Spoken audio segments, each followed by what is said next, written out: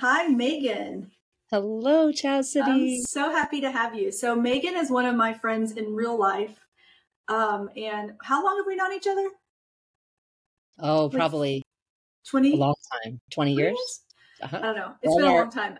I don't feel old enough to know somebody for 20 years, but apparently and we actually went to the same high school, but we didn't I know was each about other to then, say, right? my sister. Yeah, that's right. Yeah. I was in your little sister's grade. That's right. And then we reconnected whenever we started having a bunch of kids, and you had a bunch of kids, and I don't even remember how we did that. I think we were both homeschooling. Homeschooling. And somehow reconnected.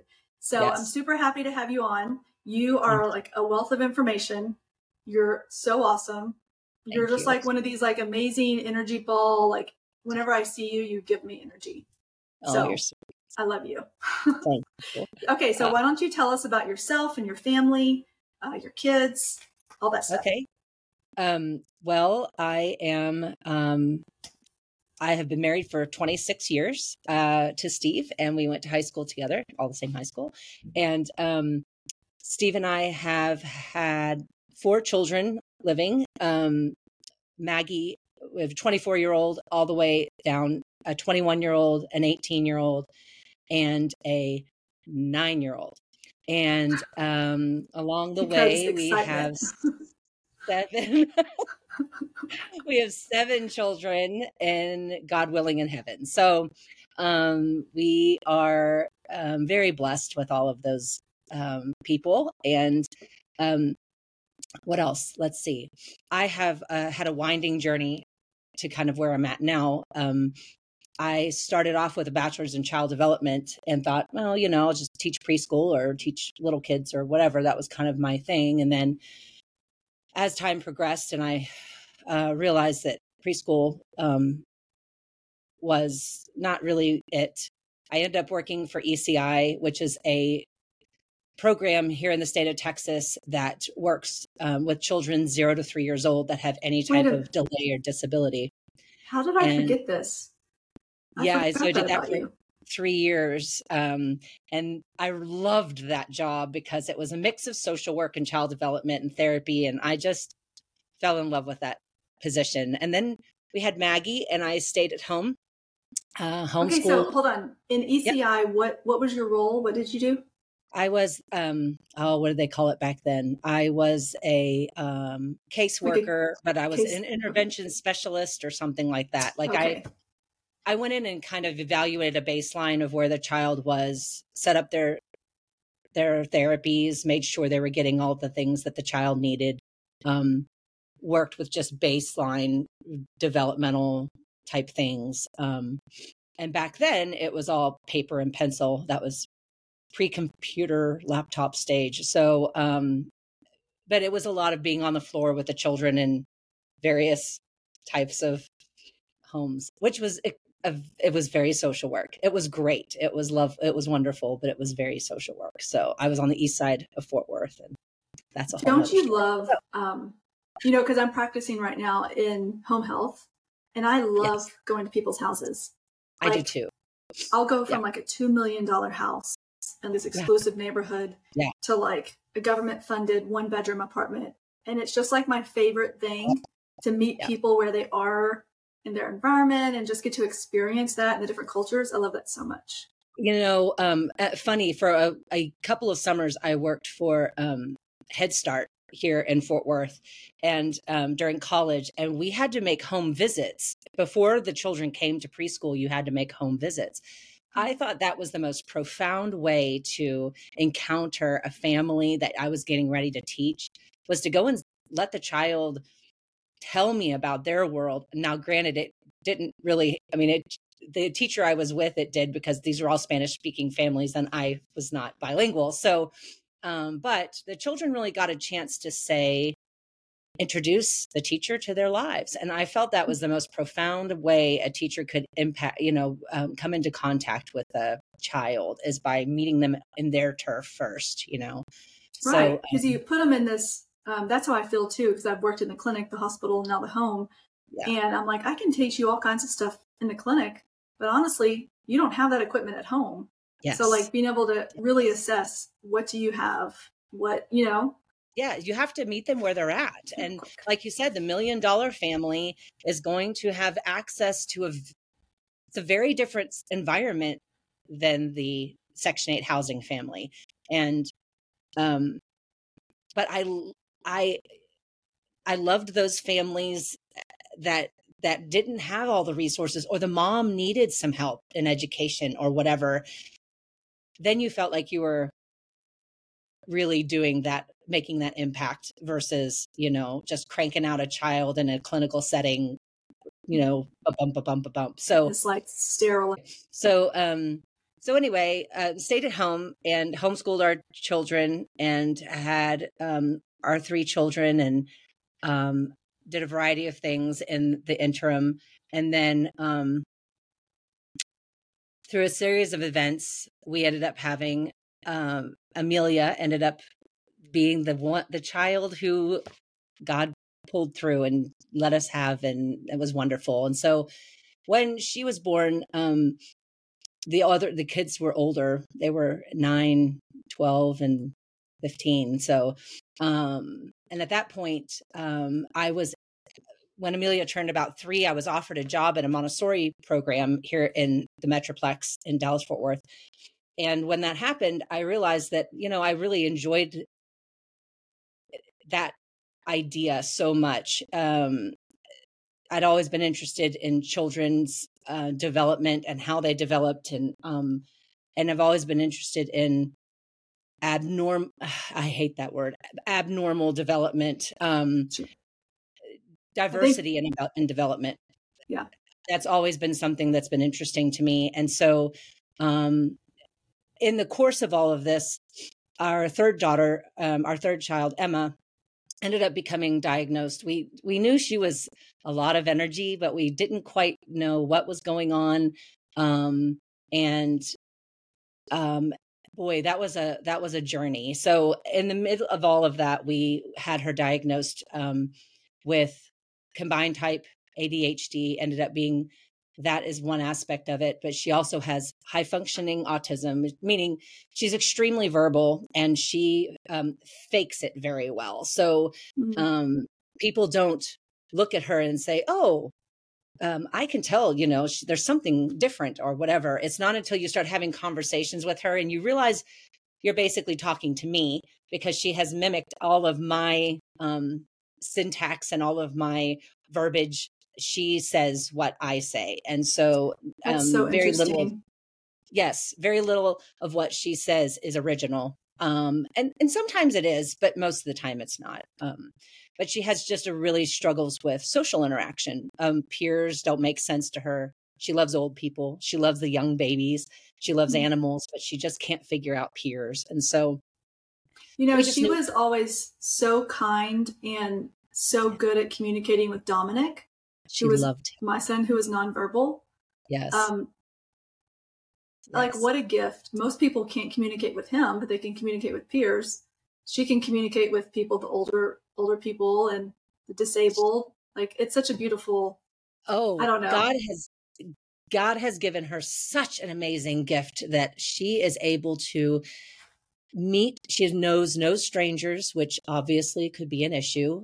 We've had issues with it in the past, but she knows no strangers, and she is excited to see everybody and loves everyone, and especially old people just eat her up, because she will talk to them, and she cares, and she, so she also has a few learning disorders. She has what's called nonverbal learning disorder, which means that basically it's not her words that are the problem. It's her eyes, reading, comprehension, that type of thing. Okay. And then she also has dyscalculia, which is math. Dyslexia has to do with words. Dyscalculia has to do with numbers. And so those are 2. And so when you were receiving these diagnoses, how did you respond? How did you react? Did you have a period of grieving or mourning, or did you just were like, okay, just going to go with it? And how was it for you guys? It was hard. It was hard on a lot of levels. First of all, her behavior was just off the charts hard. Her behavior was very violent.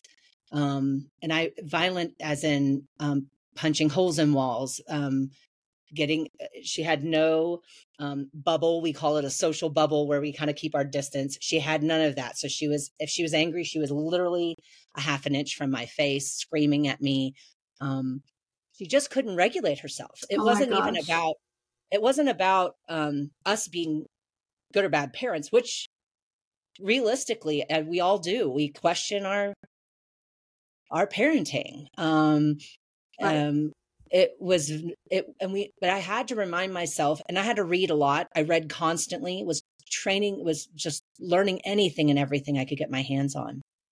But what I realized through prayer and through good therapists and good counselors was that she just wasn't able to regulate her body, and everything about her was extreme. Her ADHD made it extreme. Her autism made it even more challenging to understand and process sensory issues. She has sensory issues. She's definitely the autistic kid who has two foods, chicken nuggets and macaroni and cheese, and that's where she stops. And that's what she likes. Fed is best. That's my motto. As long as there's food somewhere, some sort of food, it's what you can do. Yeah.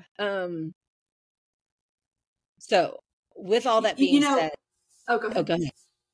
I was just going to say that I love that you brought up counseling and therapists, because I feel like this is a stigma even in the community that we're in, right?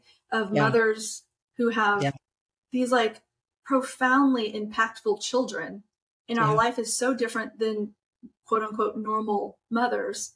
But there's still this stigma of like, well, that means I'm weak if I go to counseling or if I go to therapy.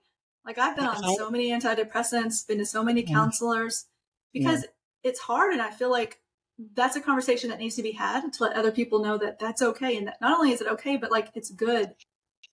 If I can give any mother or dad any advice at all ever in my life, it's one thing: go find somebody you trust to talk to and talk to them. And if you can insurance, ask for pro bono. I don't care what you do. You have to have a release somewhere. And if your release isn't a good, healthy one, please know from experience, it will not be a healthy one. It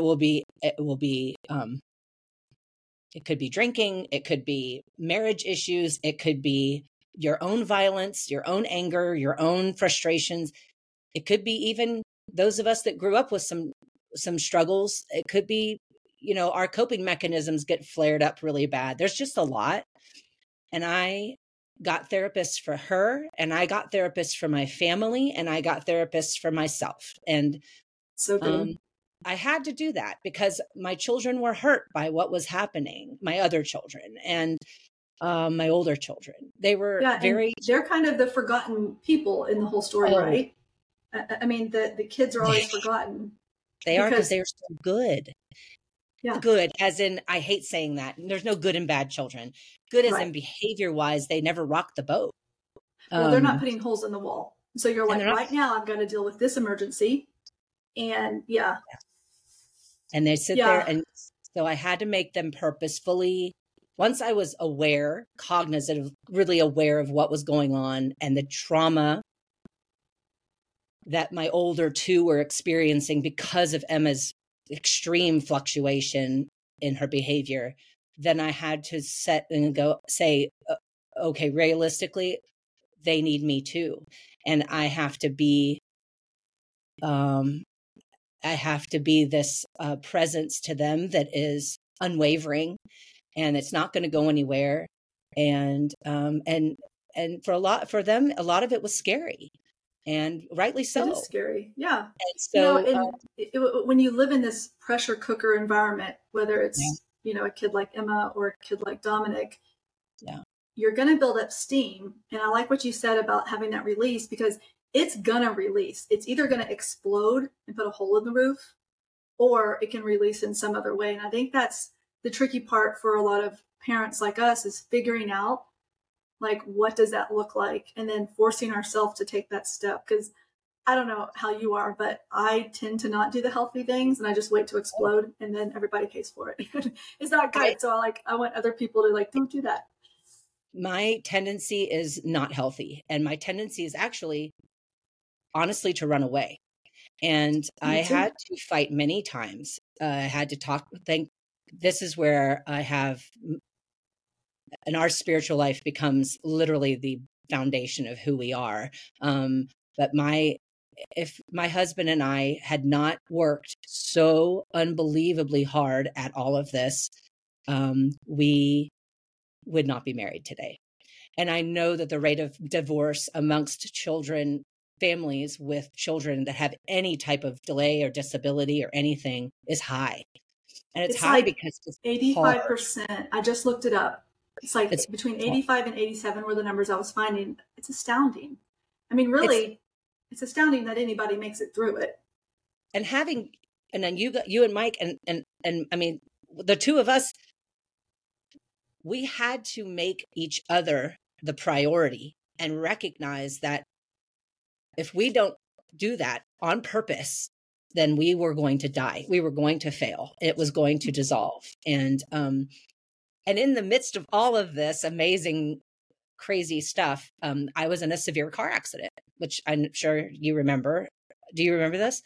I actually have a lot of memory loss after Dominic's death. So I don't remember that. So tell us about it. I do too, but because I got hit in the head. So you're good. Okay, now I remember. I remember you getting hit in the head. Okay. Yeah. It's all coming back. No. So Emma was 2.5. So she was the baby, and the kids were all young, and I was hit head on going down the road over here and was in ICU for a week. And I have huge memory loss for 2 years after that. I actually have no memory of the accident itself. So I had to build myself back up. Like I was not able to read and have memories. I still have entire swaths of memories missing.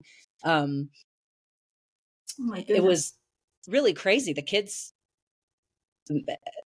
anyway, it was hard. So it's like so Steve had just gotten through this. Oh my God, my wife's going to die. Emma is bouncing off the walls and ricocheting off the walls. And the older two are just like, we can do this. Sure. And luckily we had family in town, but with Emma, they didn't quite know how to handle her. And she has always been a wild card. It's been hard. And my family, it's kind of play by the rules, and the rules don't change, and you do what is expected. And so when that happens, or when it doesn't happen, like with Emma, and you have to pivot constantly and make some changes constantly, then they struggle with pivoting themselves. And so, it's hard to ask people to help when they're not quite sure how to do that. So I think that's an experience that a lot of families have, is like not having a big pool of people. You can't just call someone up and be like, hey, we need a babysitter for a couple hours. No problem. Drop them off. It's like, well, let me give you a 6-hour course. And then if you're still willing to do it, And you guys know this too. And for us, it was behavior. For Dom, it was medical. But, right. The behavior, if you're not, Emma escaped from our house twice when she was a toddler, and we found her running down the street. I promise you guys, I'm a good parent. But when you're petrified, CPS is going to be called because of your child's behavior.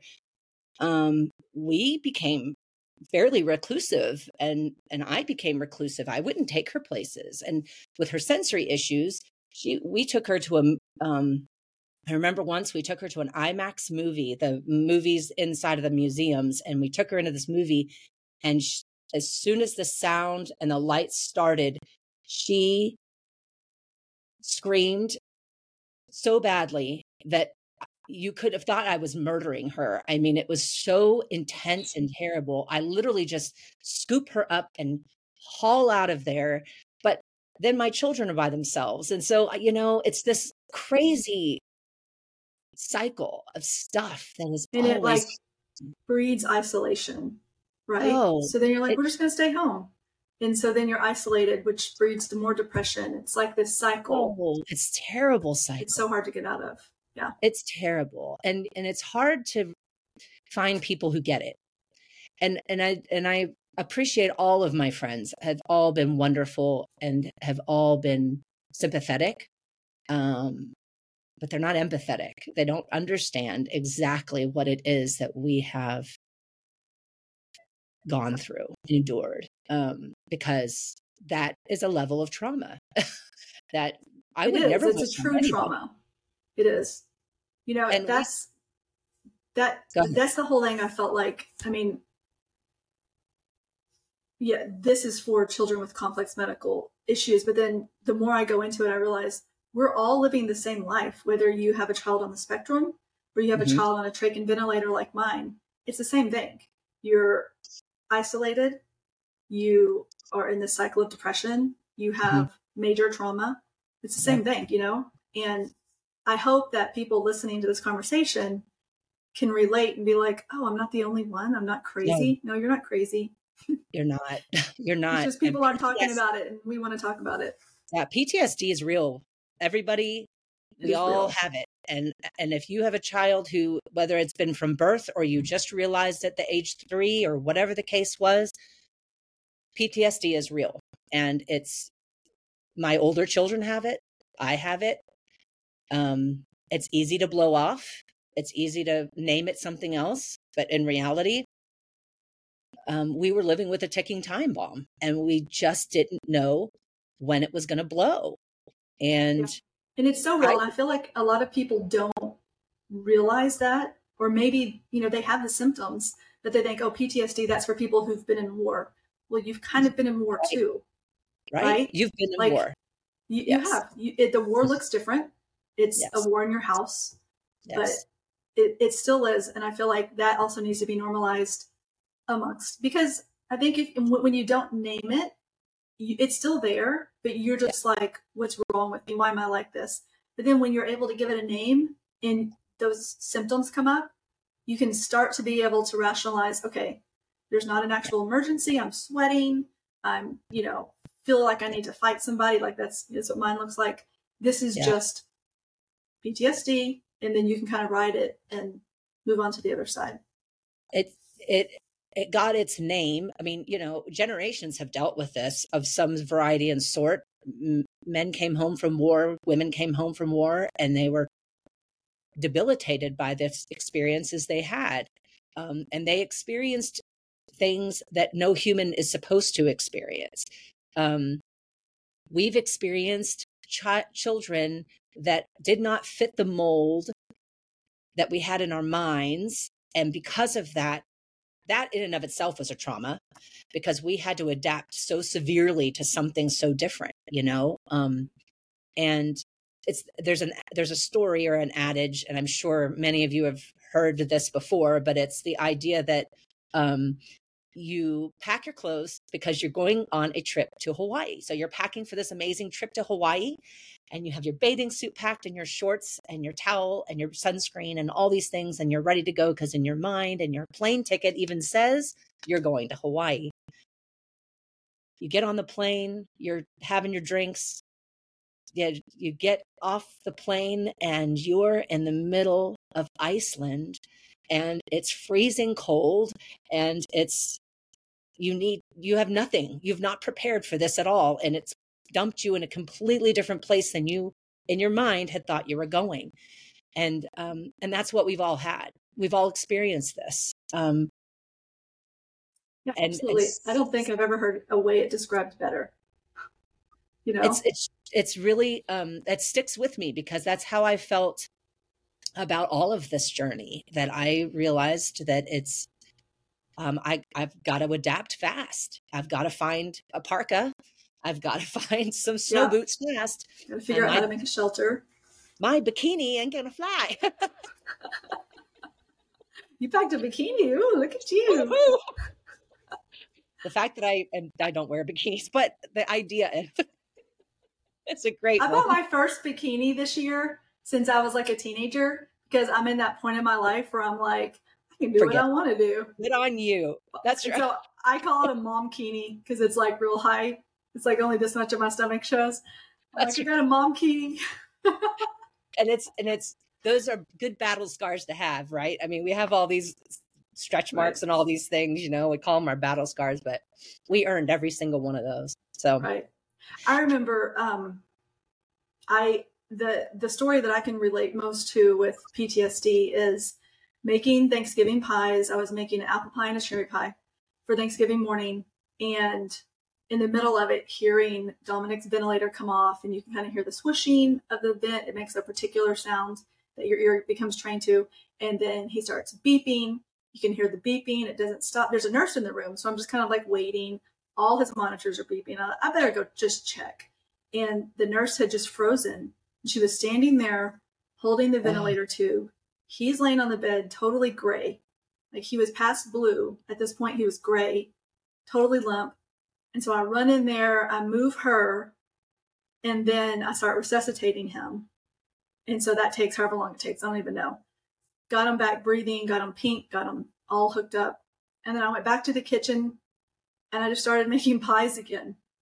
And I remember like stopping in the middle of like rolling out pie crust because, you know, like I was making it from scratch because I was being extra. And just being like, this is absurd. This isn't like reality. I just saved his life. And I'm making pies. And I'm like sitting here crying, shaking, cutting up apples for this pie. Yeah. But that's like normal life when you have, I mean, it's, you know, like your PTSD came, you know, in a different way. Yeah. But it's normal life that people with kids like this have to deal with. And then you're like, well, Thanksgiving's happening whether I just saved my kid's life or not. So I better get these pies in the oven. And there's, and for every Thanksgiving after that, it's changed every Thanksgiving after that. I think about it every single time. Yep. Every time you look at a pie, it changes that. And it makes me want to, I'm tearing up because I'm thinking about the times that Emma did absolutely lose it and punched a hole in the wall or came after me. And I was thinking I should call the police or whatever she ended up doing. I had such a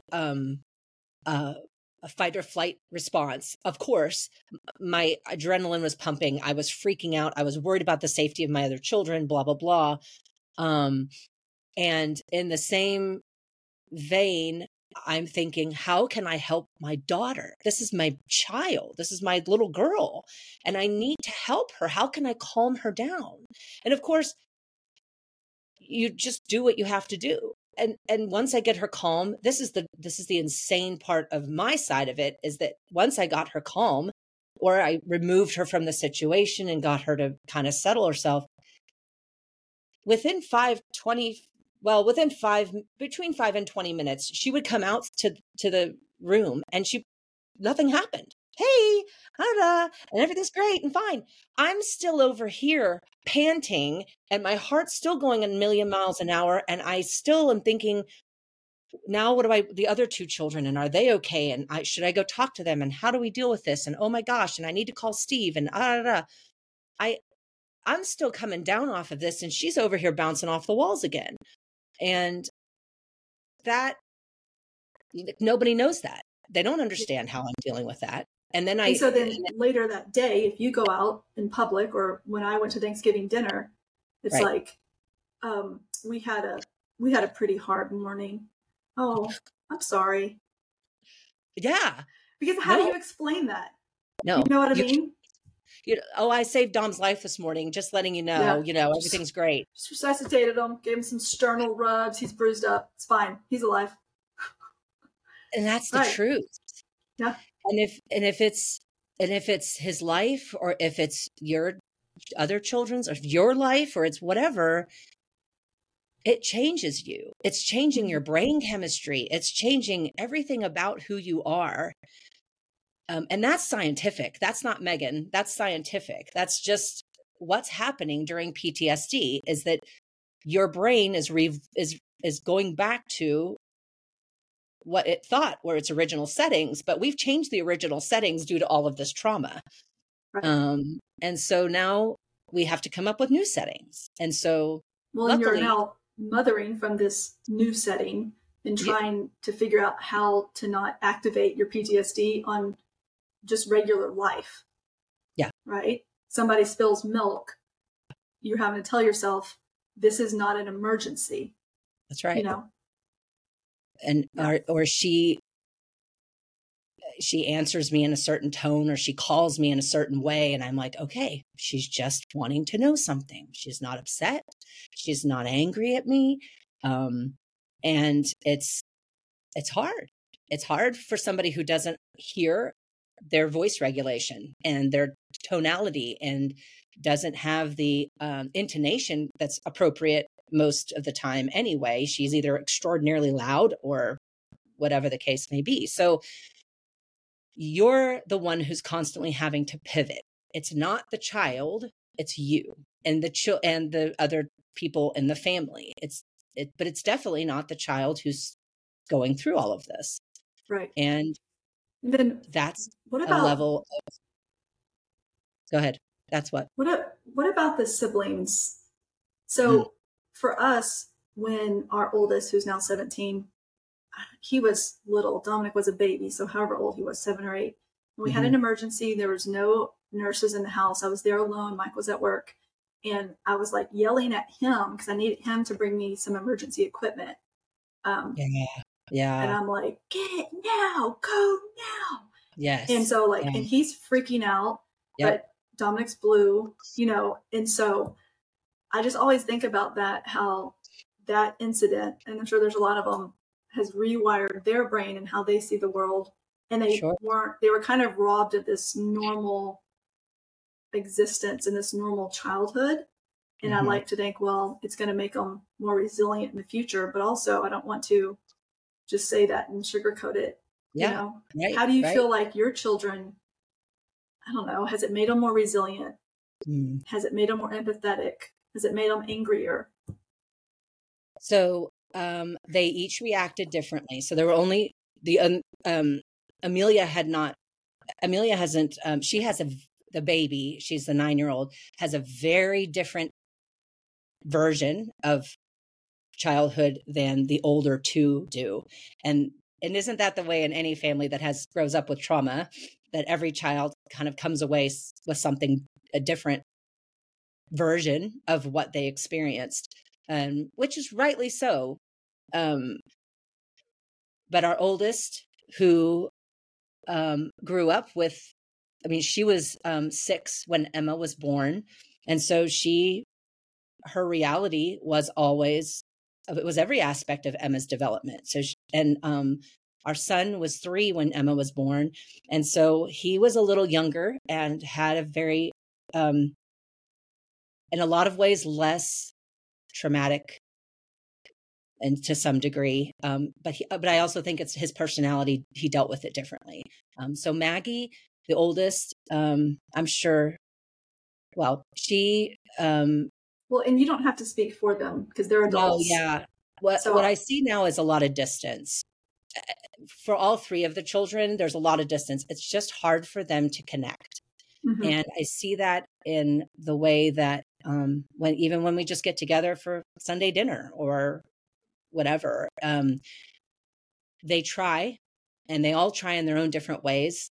And but it's hard. It's hard because they're scarred, and they have things, and a lot of it comes with maturity, and know that with time, it doesn't heal all the wounds. It doesn't do that. I think it changes them puts them in a different perspective and puts them in a different light. And that happens with maturity. That happens with your own trauma. That happens with a lot of things. But yeah, absolutely. And I feel like, I don't know if you can relate to this, but I feel like I had this idea of what our family was going to look like. Oh, yeah. Yeah. I so did. And then it doesn't happen, right? But now I'm like at a point where I'm okay with it. Like life's messy, and I'm okay with that. And I'm kind of glad that we don't look the way I thought that we should look, quote unquote, Right. Right. that like the messiness, we have a 17, 15, and 14-year-old, and it's just real life. And they're going to screw up and they're going to make mistakes. And I kind of like, I don't know. I guess having this experience has made me less stressed out about that stuff. Like it's going to be okay. Yeah. You know what I mean? Can you relate to that? Yes, because my oldest is now it's not just because there's a huge age difference between my oldest and my youngest, but I am a different person. I refuse to let things get me. There are so many more important things that I can get wound up about, and whether or not you're going to choose to do what I've asked you to do is like, then you're going to have consequences. That Montessori has helped with that too. A lot of the understanding that children are going to make mistakes. We embrace mistakes. However, I have a better grasp of their development and what should be expected of them and how they think about things and each stage of their lives. And so I've got a better context now. But at 25, yeah, absolutely. You know, when I was having children and going through all of this at 25 and 30 years old, I didn't reach out when I should have reached out. So there's so much pressure too. Like when you have a bunch of little kids, so mom shaming, I hate mom shaming. It's everywhere, right? If you're on the internet, you're being mom shamed. Not even on the internet. If you're a part of a mom's group, you're going to be inadvertently. Know other mothers. Yeah. You're going to be mom shamed because someone's always going to be doing it better or telling you they're doing it better or whatever. I mean, I feel like that is the gift of having this like quote unquote imperfect family. Like no family's perfect, but obviously so. Is this kind of like, I don't even want to spend time thinking about you and your perfect life. Like I'm so fine with losing those relationships. Yeah. You know what I mean? I don't know, not in a utilitarian way, but yeah, I don't know. There's some freedom in it, kind of. I don't know. And I think that for any mom out there that is, or dad, that is prone to checking out and scrolling on the web and doing those types of things, which I was, try not to, don't, just gotta find something else. And it's almost a lesser of evils, but if, you know, and there's a part of me that's like, I would rather you go binge on a pint of Ben and Jerry's than scroll on Instagram and see what all these perfect families are doing. Because I feel like in a lot of ways, those perfect families are so much more detrimental to our psyche and our self-worth than a bucket of Ben and Jerry's. You know? Right. And you'll enjoy your ice cream much more than you will watching the matching t-shirts on vacation. I'm telling you, we probably had an entire budgetary section just for ice cream and Megan's ice cream moments. But see, I'm a salt girl. I'll eat a whole bag of Lay's potato chips, but I only need like a scoop of ice cream. So that's my husband. I'm a baker too, which is even worse because I'll just bake my way through. Bake your way through trauma. That's it. That's what we do. But, you know, I was talking to another mom recently, and she has a very complex medical kid. And even there's this, like, I don't know if you've seen this, probably not, right? Because I'm on social media, got a social media presence, so I'm on it a lot. But there's this kind of trend of, well, therapists are showing their skills, right? So they're posting every day their skills of doing therapy. And of course, they're going to post, like, this kid got better, this kid improved with this therapy because they're promoting their business. Nothing wrong with it. But when you have 100 of those that you're following and your kid's not making progress, that can play a huge mind game on you, you know, or you see like, well, this kid's also disabled, but he can sit up. My kid can't sit up. And so you're always playing this game of cat and mouse where you can't win because it's not real. It's curated. No. So I was telling this mother, I was like, oh, you have to realize they're running a business. So they have to show how great they can do therapy because that's what their livelihood depends on. It's not all real, right? I mean, like it's real, but they're not posting the kid who's been working on sitting for 5 months. Right. Right. we all want the magic bullet. We all want the magic bullet. It's easier to want the thing that's going to make the miracle pill, the thing that's going to work. We all want that. We want that to lose weight. We want that to fix our budgets. We want that for everything. Children don't work like that. Children are human beings that have their own timeline and their own progression. And you can't set that progression. And you have very little control over so much of that. And so much of that is up to their brain development, their sensory development, their body's ability to heal, all of these things. And when we think, well, in our desperation, we want, and believe me, I've done a lot of these things. We've done many of these brain centers, and we've done fixed diets, and we've done all of these things. But at the end of the day, she's still a child, or now an adult. That's a whole nother conversation. She's still a child who needs help, and who needs somebody who's going to respond to her in a loving and caring way, and know that wherever she's at, she's okay. She's good. And she's received that way. The greatest mistakes I made was doing the opposite of that, was demanding something she couldn't do, or demanding something that was beyond her, trying to have her stay still at a time, that she physically was unable to. She was oversensitive, had too much sensory input, and I couldn't keep her still. And I was demanding her to stay still. Well, that's just unrealistic. Why would I do that to her? But you have to give yourself grace too, though, because it's a learning process for you. Oh, absolutely. Just for all of us. We're all growing up at the same time they're growing up, It's true. It's so there's true. There's no manual. Didn't you think when you were a kid, like, oh, by the time I'm like 27, it's like old. And then all of a sudden you're 40 and you're like, I still don't feel like I'm grown up. I still don't know what I'm doing. My husband and I joke, only because we've been together since we were teenagers. And I mean young teenagers, but he and I joke a lot. We're both 50 years old, and we're like, I still feel like I'm 16. Like, I really don't feel in my brain. And that contributes to a lot of issues. But at the end of the day, I think that you got to think that's them too. So, if your child has autism or ADHD or learning disabilities, I know of that realm, that puts them socially and emotionally at least 3 years behind their peers. And so know that they're not going to be, our 18-year-old Emma is just now playing with Barbies. She never in her life played with Barbies. And it's not until our 9-year-old showed her how to play with Barbies that she was able to do that. And so she carries around baby dolls. She has these little life-size baby dolls, and she loves it. She says, Mom, it makes me calm.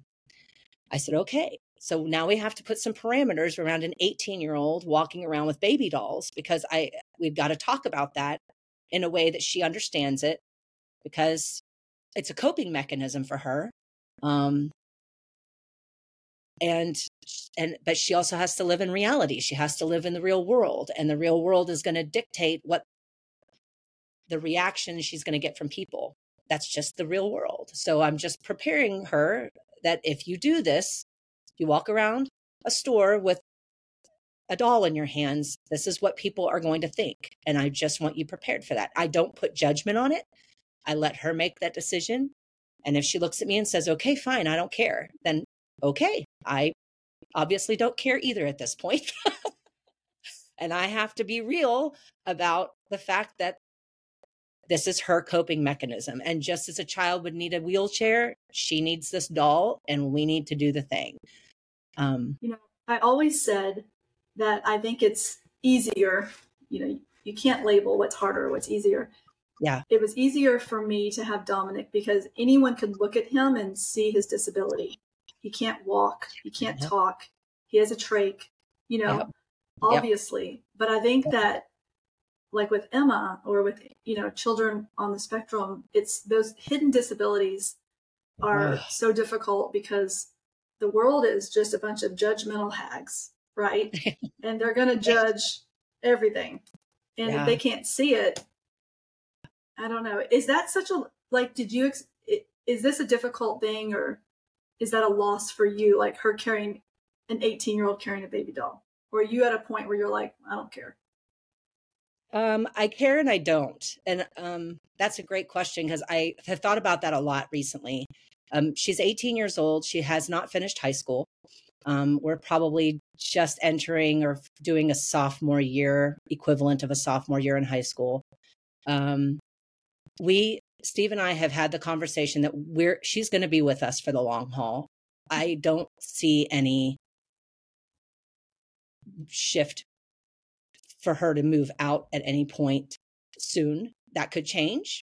God willing, it does, but I don't see that. And I have said numerous times what you just said. I wish God's plan for her was to have what she has and to be who she is. My human side says, but it would be so much easier if she had Down syndrome and you could see it, or if she had, whatever, then it would be easier. But easier for socially her. acceptable. Socially right? People acceptable. know what to expect. Yeah. And every mom who has a child with Down syndrome may wish something different, may not. But, we all look for the grass being greener somewhere else. And I guess, and now my seasoned life, I have realized that I need to just be accepting of what it is. And what is this child needs something radically different than my other two children did. And that's okay. She just needs something radically different. And so my job is to now help her navigate this world with her set of glasses that she has. And how do we get you from point A to point B in a way that won't cause a meltdown or anything traumatic to happen? Right. And it's easier for me than it is for my husband. And I think for Steve, it's still a struggle to meet her needs where they're at, because, we all come in with baggage and something. So I was going to ask you about that. How your husband has dealt with everything. Like, I feel like, I don't know, we talk how many times a year? Twice? And I can sit down and just tell you, bare my deepest soul to you, because one, I know you're going to accept it. And two, I think we're just more comfortable with that. But I feel like when we had Dominic, Mike was like, okay, my job, I go to work, I make sure the family has what they need. It's a very kind of utilitarian. And then, he's a wonderful dad, he's a wonderful husband. But he dealt with it very different. I dealt with like depression, PTSD, that sort of stuff. Yeah. And he did it. And even after Dominic died, we've dealt with it totally different. Partly probably because he's like, well, I can't lose it either. Also, because then our family's going to go down the drain. So he's kind of forced to be this stronger, hold everybody together. Yeah. So how has your husband dealt with everything? It's hard. He sees, I think what's hard is interesting. And for anyone who does have autistic children, you may relate to this, is that he sees himself in her sometimes. And he looks at her and says, oh, I kind of do that too. And when that happened, I think he was a little bit of self-realization. That was kind of an awakening of sorts. But on the other side, he grieved the fact that, am I a burden on you, Megan? Do we struggle with that because of me? And it is different for guys. They're raised with the men, at least for the whatever I am, the 50-year-olds. I don't know what generation we are either. I don't know what generation I am, but whatever, we were raised by baby boomers, and these baby boomers were not about this. They just didn't, their parents didn't show emotion, and emotion, at least from where we were from, they didn't talk about it. And so they were just kind of used to not talking about feelings or anything. And so they just didn't. And so then we get this, we're in this place now where Steve and I are trying to do something better. That's our whole purpose now, is to do something better. So what's better? What's better is communicating, even if it's hard. What's better is crying, even if it's embarrassing. Whatever the case is, we're just trying to do better. And that means there are times that I can't fix it for him, and there are times that he can't fix it for me. And we just have to be okay with that. And it's not pretty, and it sounds really simple, but it's not clean and neat. It gets pretty messy. I love that so much.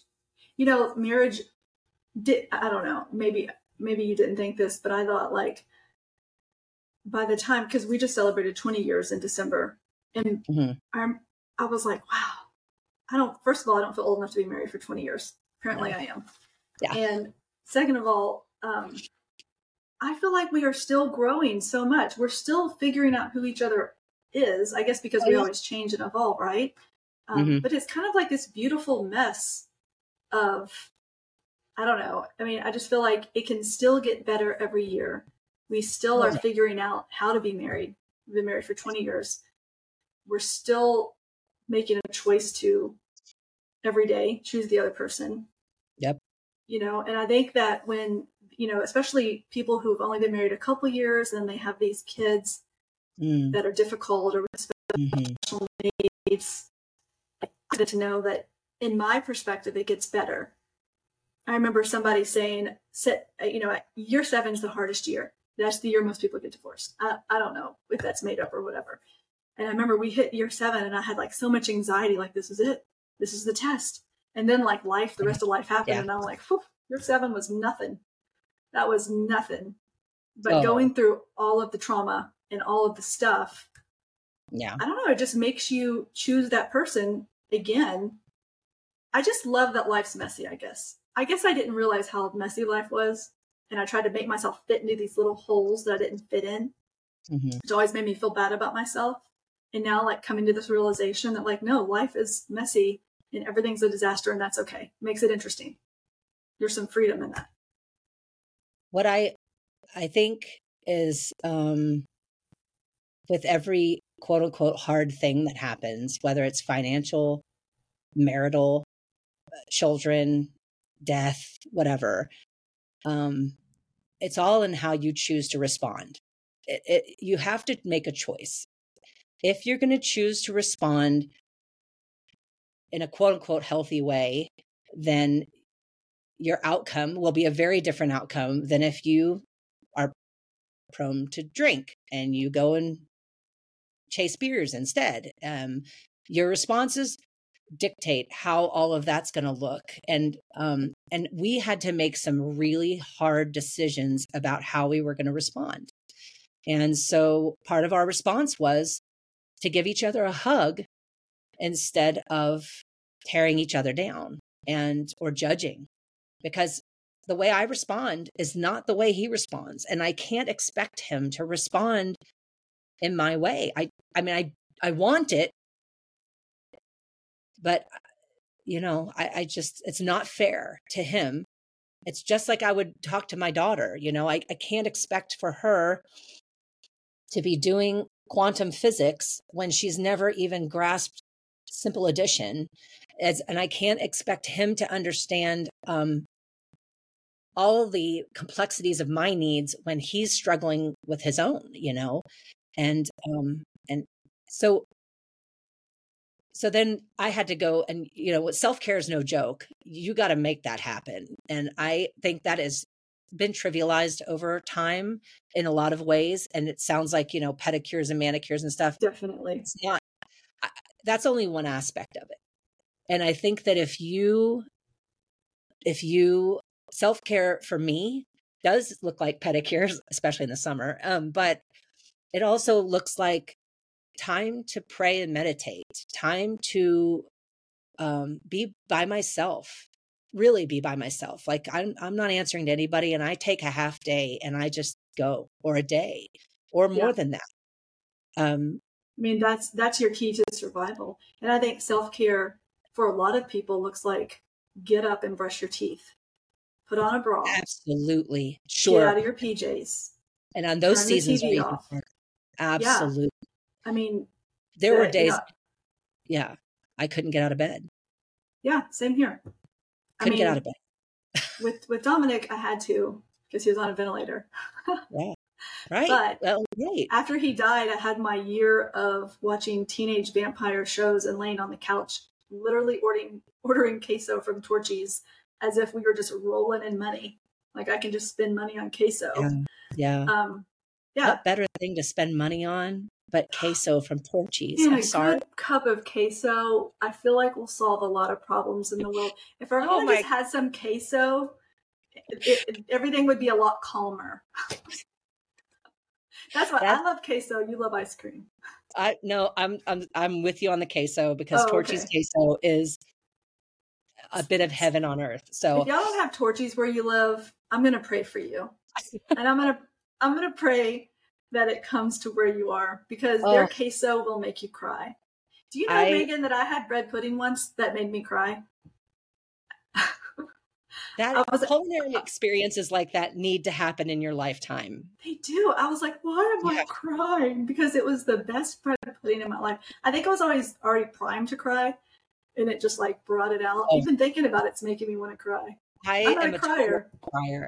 And anybody, oh my gosh, I'm crying thinking about things that you're talking about and just reliving things. If We're both going to get PTSD from this interview. Sorry. Just cry. No. It's a new level. No. I'm going to go get queso when we finish, and you're going to cry. Queso too. We'll go together. I think that's where therapy comes in for you personally. For me personally, that's where therapy came in, was that I was given permission to do the right things, or guided toward doing the right things, versus choosing the wrong things. And there are many aspects of my life that did not lend themselves to making good choices. And so that's my default, is to make poor ones. And so if I'm given the tools, you got to have, like many people talk about the tools in a tool belt. And if you don't have the tools in your tool belt, you're not going to build a house correctly, right? You're not going to build whatever you need to build the best way you can build it. You're going to end up trying to use a stapler instead of a hammer and a nail. So the tools that I had to learn were that breathing. One of them was breathing. One of them was, being kind to myself and not beating myself up just because things were going wrong. You got to come up with these tools. You got to be able to vent to somebody who's safe, and somebody who's going to understand, and somebody who's going to just listen. I don't need anybody to fix it. I just need you to listen. I just need you to listen. Yeah, you have to release the steam, or else you're going to explode. The pressure pot is going to explode. Yeah. Yeah, absolutely. I think for people who have a faith background, or they believe in certain faiths, sometimes it can be like you pull yourself up by your bootstraps, which is impossible. Just as long as you have faith, like that's all you need. But I don't think that's true. Like faith is one of the most important things in my life. Yeah. But also using the other tools that we have, like therapy and the stuff you learn in therapy. It's so, I don't know, it's so important, I think, to destigmatize people of faith going to therapy. I truly believe that in whatever version of the higher power you believe in. I mean, I've been to AA, so I know about all the higher powers and people, their versions of them and all of that. But people are given specific talents and treasures for a purpose. And sometimes those purposes are to help each other. And if their talent is to listen, then allow them to use that talent and allow them to be available, because we can't live in, human beings do not live in isolation. We don't. And that's probably our biggest problem right now, is that we are the most connected we've ever been and the most isolated we've ever been. Amen. And so if people are not willing to reach out, even walk into a church and just sit there. You don't have to do anything, just sit there. And I'm not trying to advocate for everyone to become a certain religion or anything. I'm just saying that we're given these hard things. We're not given these hard things for no reason. There's no randomness to this. You are the best parent for your children. And that is the truth. You are. And you may not feel like it, and you may not think it all the time, but you are. And the child was not given to you just because that DNA mixed the right way. No, that child was given to you for a reason. And embrace that. And what we're talking about with all this, I think about parenting, like if you're scuba diving, you're underwater, you're so focused on like keeping this kid alive or figuring out how to navigate this world and just parenting in general. If you don't come up every once in a while and do things like go to therapy or do self-care, even if that self-care means taking a shower, shave your underarms, just do basic hygiene, eat food, real food, like eggs and, not just stuff you can grab quick. I think you're going to drown and your kid's going to drown too. And your family's going to drown. And so it's not this, I love a good pedicure, but realistically, that's not what self-care looks like for most people. No, and so it's a budget killer, actually. it's a huge budget killer. And,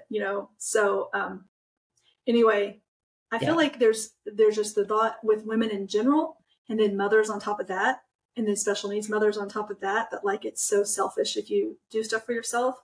But if you don't, everyone's going to drown. Everyone. Because you're you have the air source for the family. You are literally the lifeboat of your family. And I'm sorry, that pressure is real, and I get it, and I understand it, and I feel it. But when mama ain't happy, ain't nobody happy. And that's the reality of a family. That's your unique role in the family. Mm-hmm. And so push all that other stuff aside and recognize that it's okay to ask for help, and people want to help. Like, I love helping everybody. I love helping people. But if you don't give me the opportunity to help, then I'm not going to help you. Like, I don't know that you need anything. I can't read your mind. And those people that said, hey, those people that said, hey, Megan, could I just bring you dinner tonight? Man, they became saints in my book. They became the absolute epitome of human existence in my book, because they just did it. And and I think every mother, regardless of if they have children with disabilities or not, sometimes they just need a meal. They need somebody to just throw a meal at them every once in a while so that they can just have a night off. Everyone needs a hand. Let's normalize feeding other people. Oh my gosh. I feel like I've been on the receiving end of everything for forever. And so maybe this new phase of life I can help do that. Megan, if there's one thing that you want to leave, one more gem, I could talk to you for 7 hours, but I think we're going to have to, I know, right? Next time we're going to get queso. And it's just going to be an hour of us eating chips and queso. It'll be live from Torchy's, right? Live from Torchy's, exclusive. Margaritas in hand. Oh my gosh.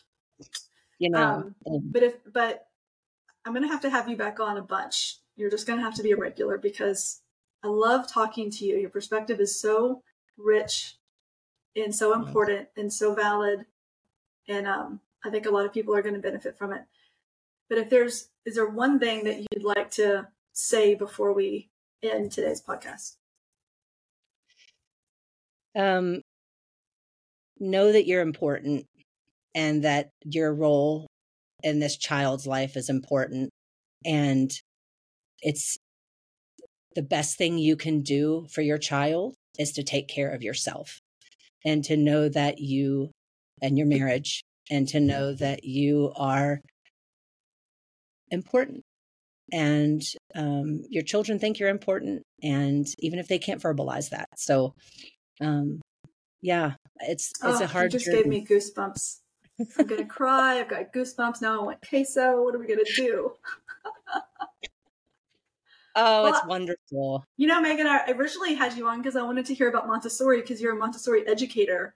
Didn't you? I mean, you ran a Montessori school. So for everyone who's interested in that, we are going to hopefully one day we're going to get to Montessori because I think it's really important. It's a cool way to educate people that have, just humans in general, and then especially people that have disabilities, how that can serve them. So, I love talking about kids. Let's just talk about kids. Yeah, we can talk about that. Sure. Okay. Sure. Thank you so much for coming on. You're such a gem and you're so authentic. I love talking to you because you're so authentic. And thank you. You just you're like, here I am. If you don't like it, see you later. And I love that. Well, thank you. It's been a pleasure. And I love it. Have a great day. Thank you so much. And we can't wait to talk to you again. Thank you. Take care. I'll talk to you soon. All right. Bye-bye. Bye-bye.